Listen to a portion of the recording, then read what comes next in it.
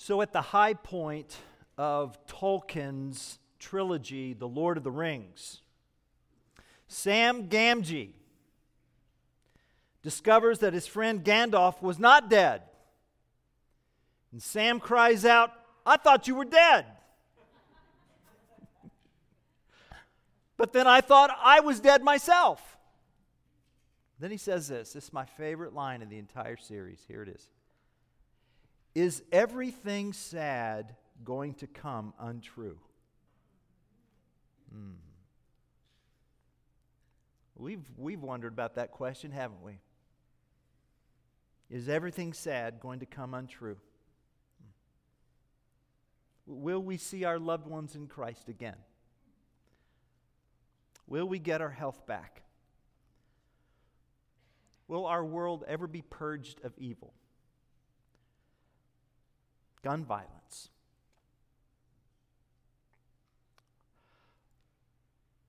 When are we going to stop hearing about tornadoes that just totally devastate towns? It's gone. You know that, don't you? That town's gone. When will my depression end? Oh God, how long? Is everything sad going to come untrue? Well, we just heard an Advent reading today. That is good news, because the reading answers those questions with a confident yes. Everything sad is going to come untrue. And somehow, our world will be greater for having once been broken and lost. One day, we will say, as Joseph said in Genesis 50, chapter 20, to his brothers, one day we will say, "You meant this suffering to harm me, but God meant it for the good, for the saving of many lives." Is our God so great that He is able to intend evil for the ultimate purpose of joy? Mysteriously, yes. I believe that. And embracing Jesus Christ offers profound joy in the face of suffering. The doctrine of Christmas, that the Word became flesh and dwelt among us, that God the Son put on skin to seek and save the lost, and that He suffered and that His resurrected body lives. Yes, all of God's promises are yes in Christ. Jesus is joy. And our Advent text celebrates the joy of the one who accomplishes justice for the oppressed. He gives good food to the hungry. He releases us from the prison of our past. Jesus offers an otherworldly joy that cannot be stolen. Jesus' birth, death, and resurrection promises that we will get the life we most long for, and it will be an infinitely more glorious world than if there had never been the need for bravery, endurance, sacrifice, or salvation. I believe that. And furthermore, church family, throughout Scripture, and yes, throughout our lives, Jesus mercifully offers us tastes of promised joy. If we're paying attention, regularly, God invites us to sample appetizers of joy, appetizers of the promised main course. And every Sunday morning that we gather here, in worship and in word, every Sunday morning, it's just an opportunity to sample a taste of coming future eternal joy.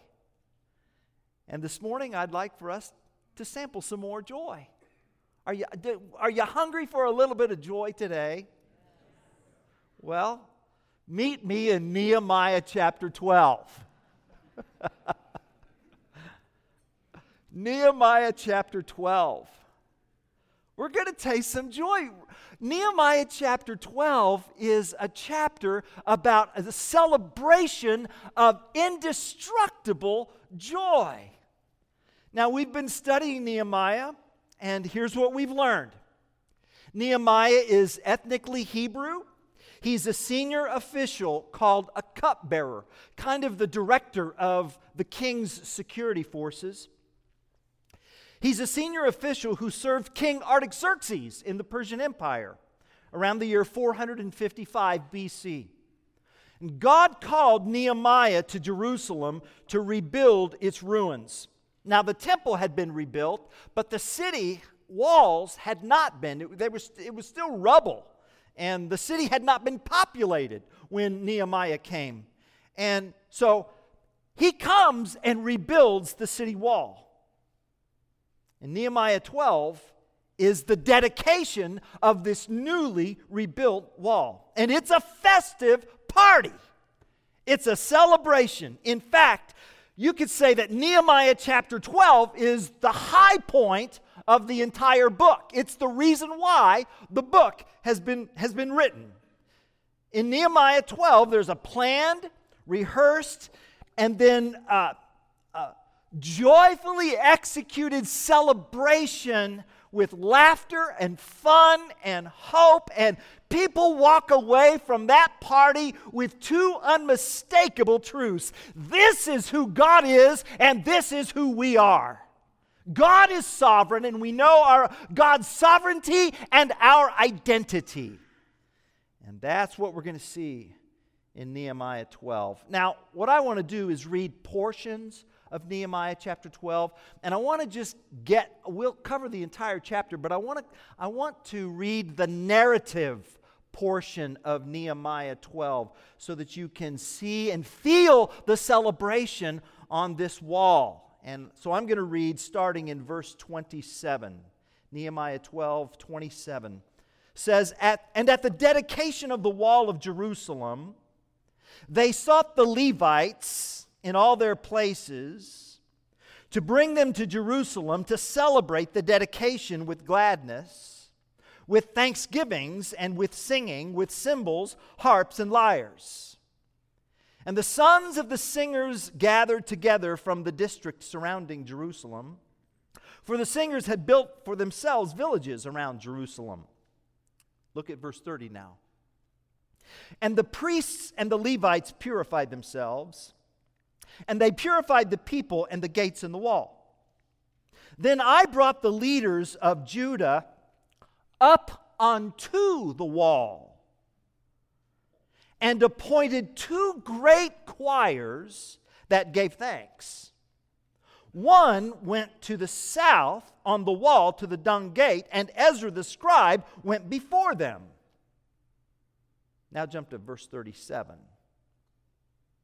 At the fountain gate they went up straight before them by the stairs of the city of David, at the ascent of the wall, above the house of David, to the water gate on the east. The other choir of those who gave thanks went to the north, and I followed them with half of the people on the wall above the tower of the ovens to the broad wall, and above the gate of Ephraim, and by the gate of Yeshana, and by the fish gate, and the tower of Hananel, and the tower of the 100 to the sheep gate, and they came to a halt at the gate of the guard. So both choirs of those who gave thanks stood in the house of God. And now jump to verse 43.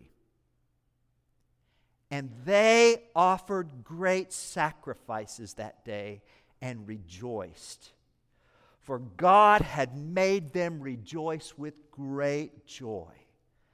The women and children also rejoiced, and the joy of Jerusalem was heard far away. This is the word of the Lord. Now, church family, in many ways, chapter 12, verse 43 describes my job as your pastor, to help us seek supreme joy.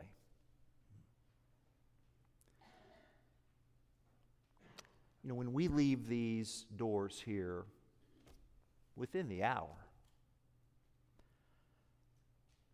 we're going to be blitzed by voices who will want to sell us their version of joy.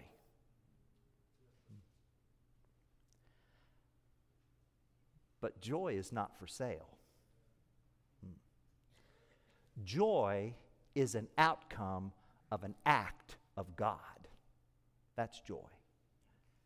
Joy is a consequence of the Holy Spirit's leadership in our lives. And we'll never change the world around us until the Holy Spirit has changed the world within us.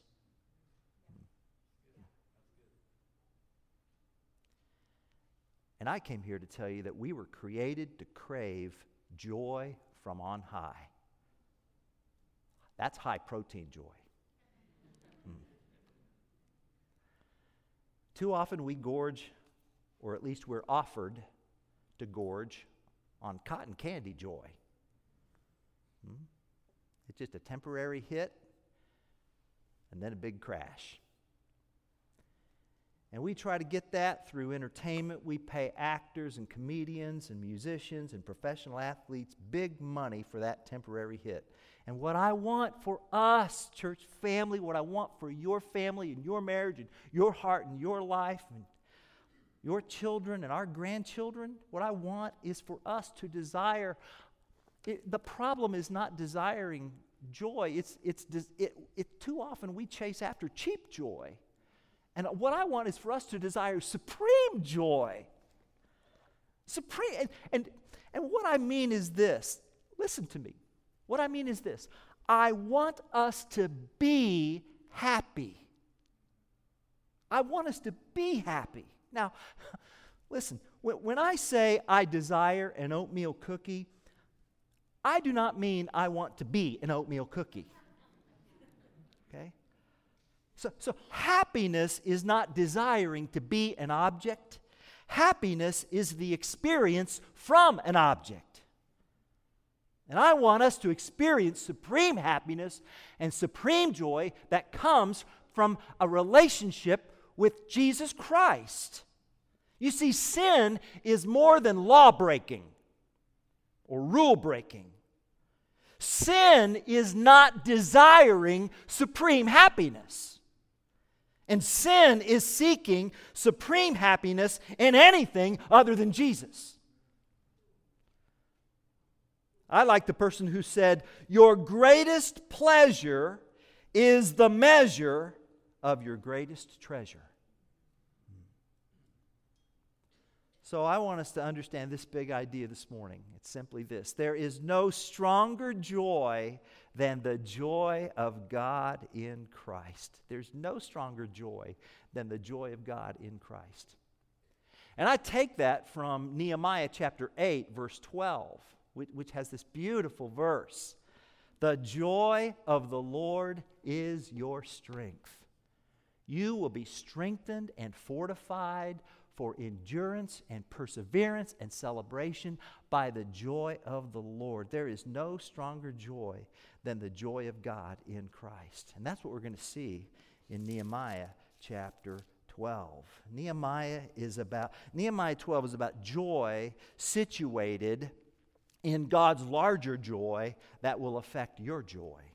And so our message today has three movements. I want to zoom in on chapter 12 and talk about Nehemiah's joy.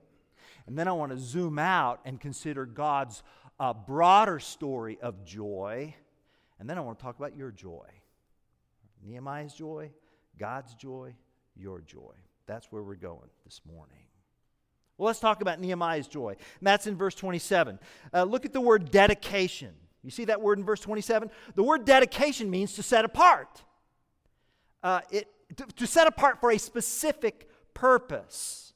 So the temple of Jerusalem in the city of Jerusalem housed the Hebrew people. All of this existed for the glory and the fame of God.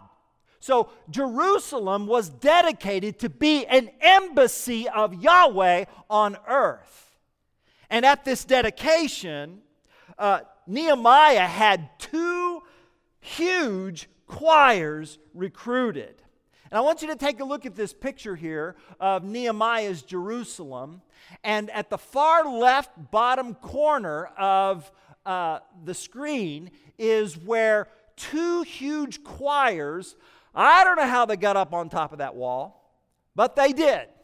And they began to march around the city on top of the wall. There's the next slide. And one group took one portion on top of the wall. Keep in mind, the wall's width was probably 9-10 feet wide. And so crowds got up on top of this wall, and half took one route, and half took the other route, and they kind of sang. It was like an antiphonal experience. And the crowds on the streets below kind of followed them along as they all made their way up to the Temple Mount. So they were on their journey up to the Temple Mount. And these two masses of humanity gathered, thousands of people on each side, singing and playing and praising and celebrating. Nehemiah 12 is no grand opening for the sake of business. It's a grand adoration for the sake of God. It's a moving, dynamic, spiritual jamboree in honor of the Lord who had resurrected a dead city. So a little over a year before, the city was like a ghost town. But what a difference a year makes. And did you notice in verse 43, 5 times the word joy is used? God made them rejoice with great joy. And Jerusalem's joy was heard far away. Can you detect a winsome evangelistic side to joy? Joy is the outcome of good news. Well, this week I learned something new. I learned that there is a psalm that includes the lyrics of some of the songs they sang on top of that wall. Take your Bibles and turn to Psalm 147. Actually, our Advent reading in Psalm 146 also is related to what happened on the wall. Psalms 146 and 147 are psalms that were written in the time of Nehemiah. And so, for instance, in Psalm 147, this is beautiful psalm that has 3 commands. Praise the Lord, Psalm 147, verse 1. Sing to the Lord with thanksgiving, Psalm 147, verse 7. And then in Psalm 147, verse 12, praise the Lord, O Jerusalem, O Jerusalem. And then, so these 3 stanzas, each beginning with this command to sing or praise. Then below that, it's like, well, here's why we need to do that. And do you notice the Lord or God is the subject of every one of those verbs? The Lord builds up Jerusalem. The Lord gathers the outcasts of Israel. The Lord heals. The Lord binds up. The Lord determines. The Lord gives. In verses 10 and 11, it says that God is not impressed by the military might of the Persian army. He's not impressed with Persia's cavalry or infantry. That's the reference to the strength of the horse or the legs of a warrior. But rather, what impresses the Lord? Look at verse 11. Do you see that? But the Lord takes pleasure in those who fear Him, in those who hope in His steadfast love. Oh, and then look at verses 13 and 14. It says that God strengthens the bars of your gates. You see how that ties in to what's going on in our text in Jerusalem? And then there's this beautiful verse in verse 19. He declares His word to Jacob, His statutes and rules to Israel. So even though Israel remained a vassal state of Persia, her mission remains.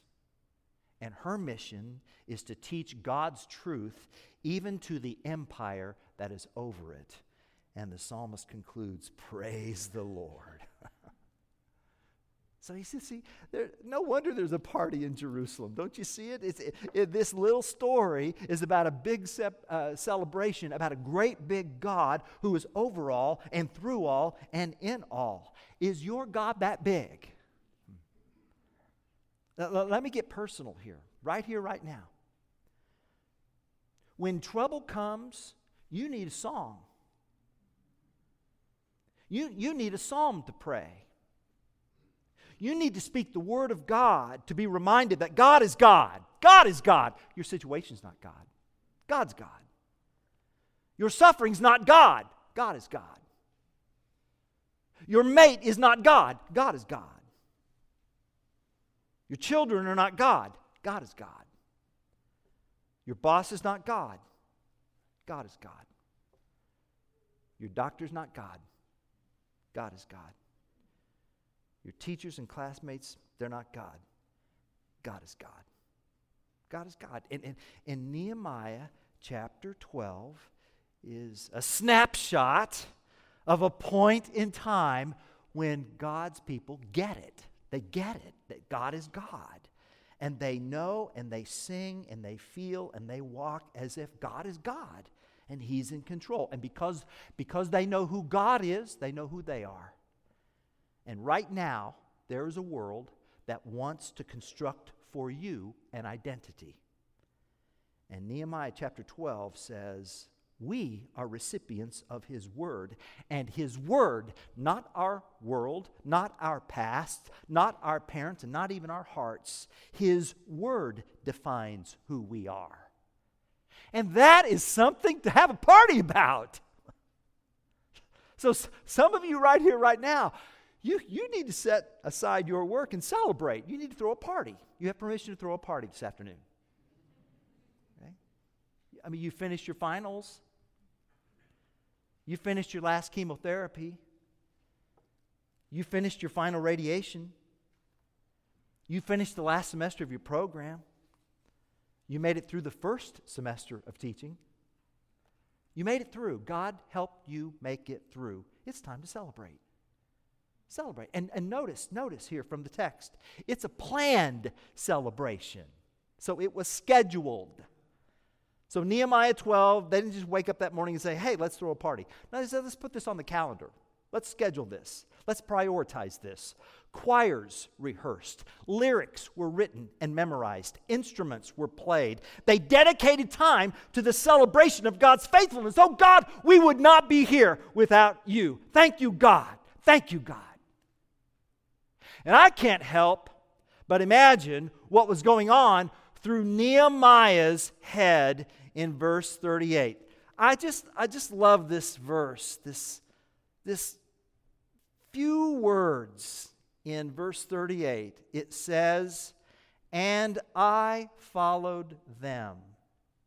So this whole thing is not being driven by some celebrity personality of Nehemiah, okay?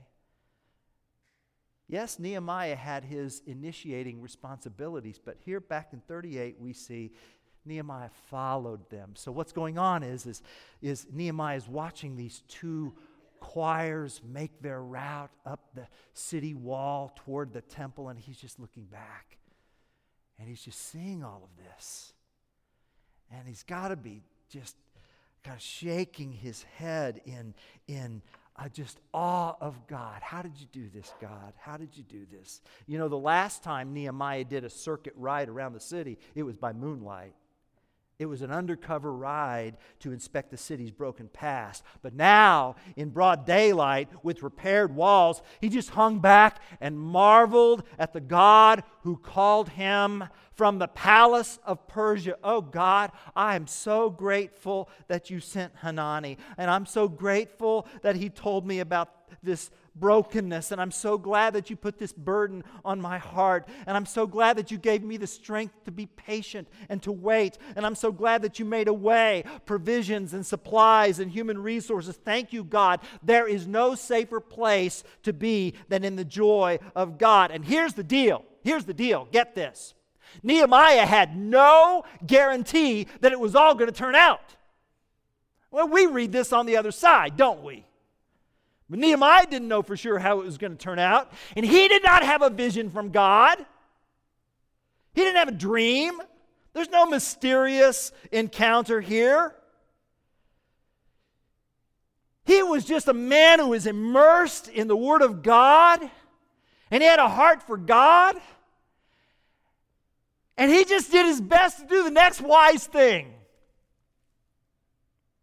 So when told about Jerusalem's plight, he grieved, he fasted, he prayed, and he waited. And he prepared for an opportunity at an unknown time. And then he came to Jerusalem. And then he did an inspection by moonlight. And then after that, he gathered the community. What do you want to do? What do you want to do? This place is in ruins. Let us rise up and build. What do you want to do? And then he organized the work. And then he faced external setbacks. And then he faced internal setbacks. And then he faced personal setbacks. He faced personal threats. This is one day at a time. And I wonder how many times he went to bed thinking, God, this could go either way. This could go either way, but I know that you're in control. And I just want you to remember me. I'm trying to follow your will as best as I know how. And I don't know how it's going to turn out, but God, I know you know how it's going to turn out. I trust you. Listen to me. If you are expecting God to give you your entire life's program, it's not going to happen. You're going to be disappointed.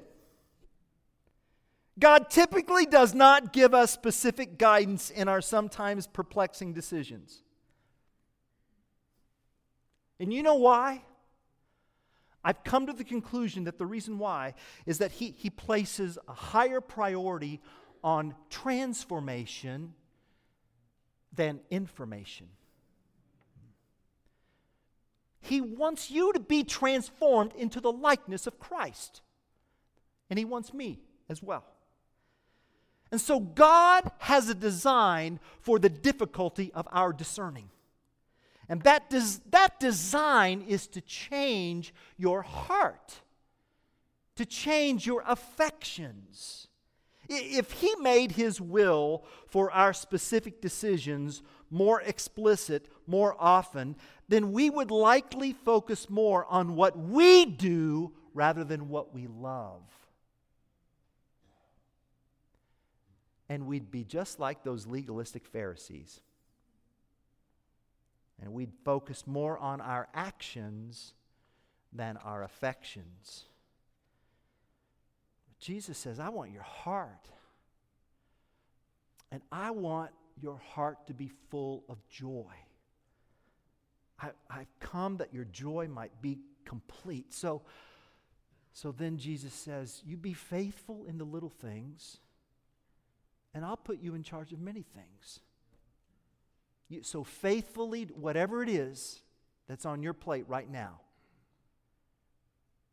you faithfully do the next right thing that is before you right now. You be who you ought to be when nobody's looking. Do your homework. Prepare. Execute to the very best of your God-gifted ability, and then trust. Trust. This is what we call farming. Right? God gives the growth. God gives the growth. And we know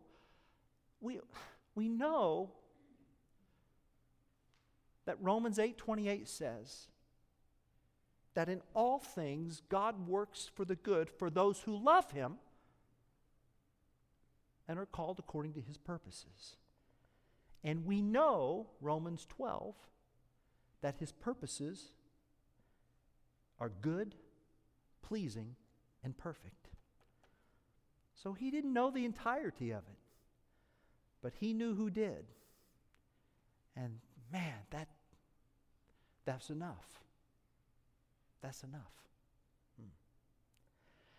And Nehemiah's joy in chapter 12 just becomes God's greater joy as we think about Nehemiah 12 and the entire storyline of the Bible. And here's what I mean by that.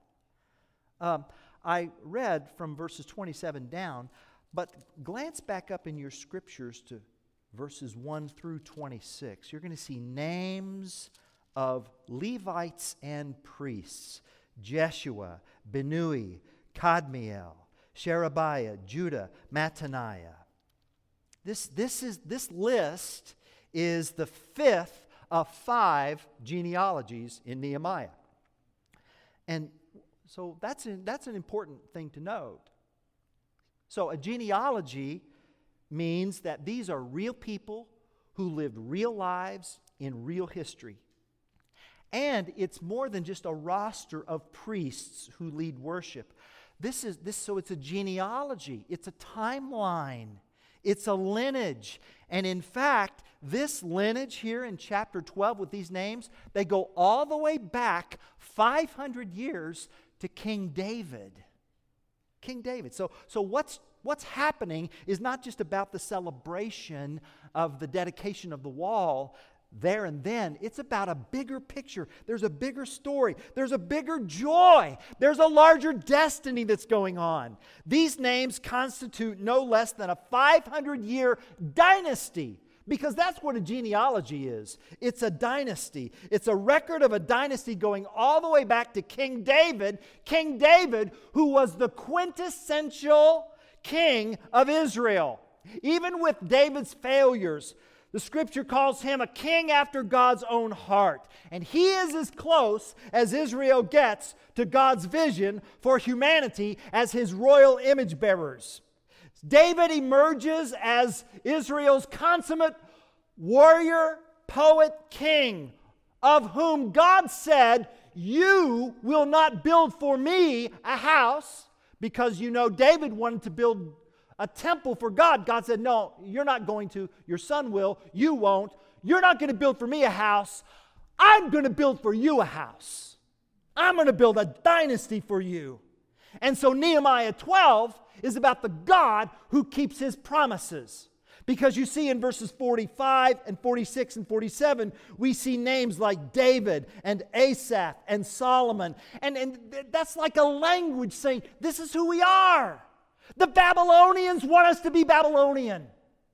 And now the Persians want us to be Persian. Pretty soon it's going to be the Greeks and then the Romans. We belong to God. We are blessed to be a blessing. We're a kingdom of priests. This is who we are. And 450 years later, after Nehemiah chapter 12, near Jerusalem, some shepherds were watching their flocks by night.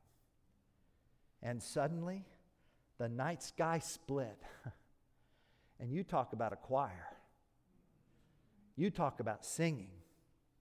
You talk about angel singers, a host who trumpeted glory to God in the highest, and on earth peace among those to whom he is pleased. Behold, your king comes. The genealogy of Nehemiah 12 means that God is on the move. He's moving toward a goal, and the goal is to proclaim the joy of the God who goes after people who are far away from him. God does not write people off. He doesn't. Not the God of this Bible. And he doesn't keep a ledger of who's naughty and nice. No, this God in Nehemiah points us to the greater Nehemiah. The greater Nehemiah will leave his celestial palace to the ruins of this earth. And in his birth and life and death and resurrection, Jesus will rebuild and restore all that is broken in our world. And in our Advent text, did you hear John the Baptist? John the Baptist is in prison. And you talk about a dark moment. And it won't get better for him. He won't leave that prison. He will be beheaded. But he asks, "Are you the one? Are you the one?" And Jesus says, "You go and tell John. Tell him what you're seeing. Tell him what you're hearing. Tell them the blind are receiving their sight. Tell them that people who could not walk are walking. Tell them that leprosy is being cleansed and the dead are raised and the poor have good news through them. You tell them that, and you tell them, blessed is anyone who does not take offense at me. Yes, I am the one who is to come, Jesus. Hallelujah. And Nehemiah chapter 12, see, is a link in the chain of God's big story of joy. And this celebration is a taste of coming joy, future joy, joy in the flesh. Jesus. Jesus. Nehemiah's joy, God's joy. And now, let's talk about your joy. You want some high protein joy? Where will you choose to get your joy? Verse 43 says that the joy was heard from far away. Oh my goodness, how contagious that is. I couldn't help but think of Zechariah 8:23. Write this down. Zechariah 8:23 speaks about people from all languages and nations that take firm hold of one Jew by the hem of his robe and say, let us go with you because we have heard that God is with you. What a thing if our community would say that about us. Huh? Oh man, let us go with you because we have heard that God is with you. A lot of sermons warn against following the crowd. Nehemiah 12 tells you about a crowd you're going to want to follow because this crowd is making its way up to the temple. It was the temple that took, nearly a century to rebuild. And then centuries later, this temple would be visited by Mary and Joseph when they dedicated the baby Jesus. And then this temple would be visited by the boy Jesus when he was 12, who would say to worried and bewildered parents, don't I have to be about my Father's business? And then at the temple site, Jesus himself would declare, I am the temple. I am the temple. You destroy this temple, and in 3 days I will rebuild it. The temple of his body.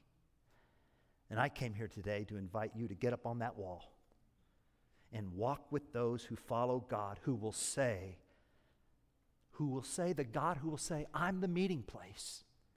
You want to meet God? You've got to get to him through me. I am the culmination of David's dynasty.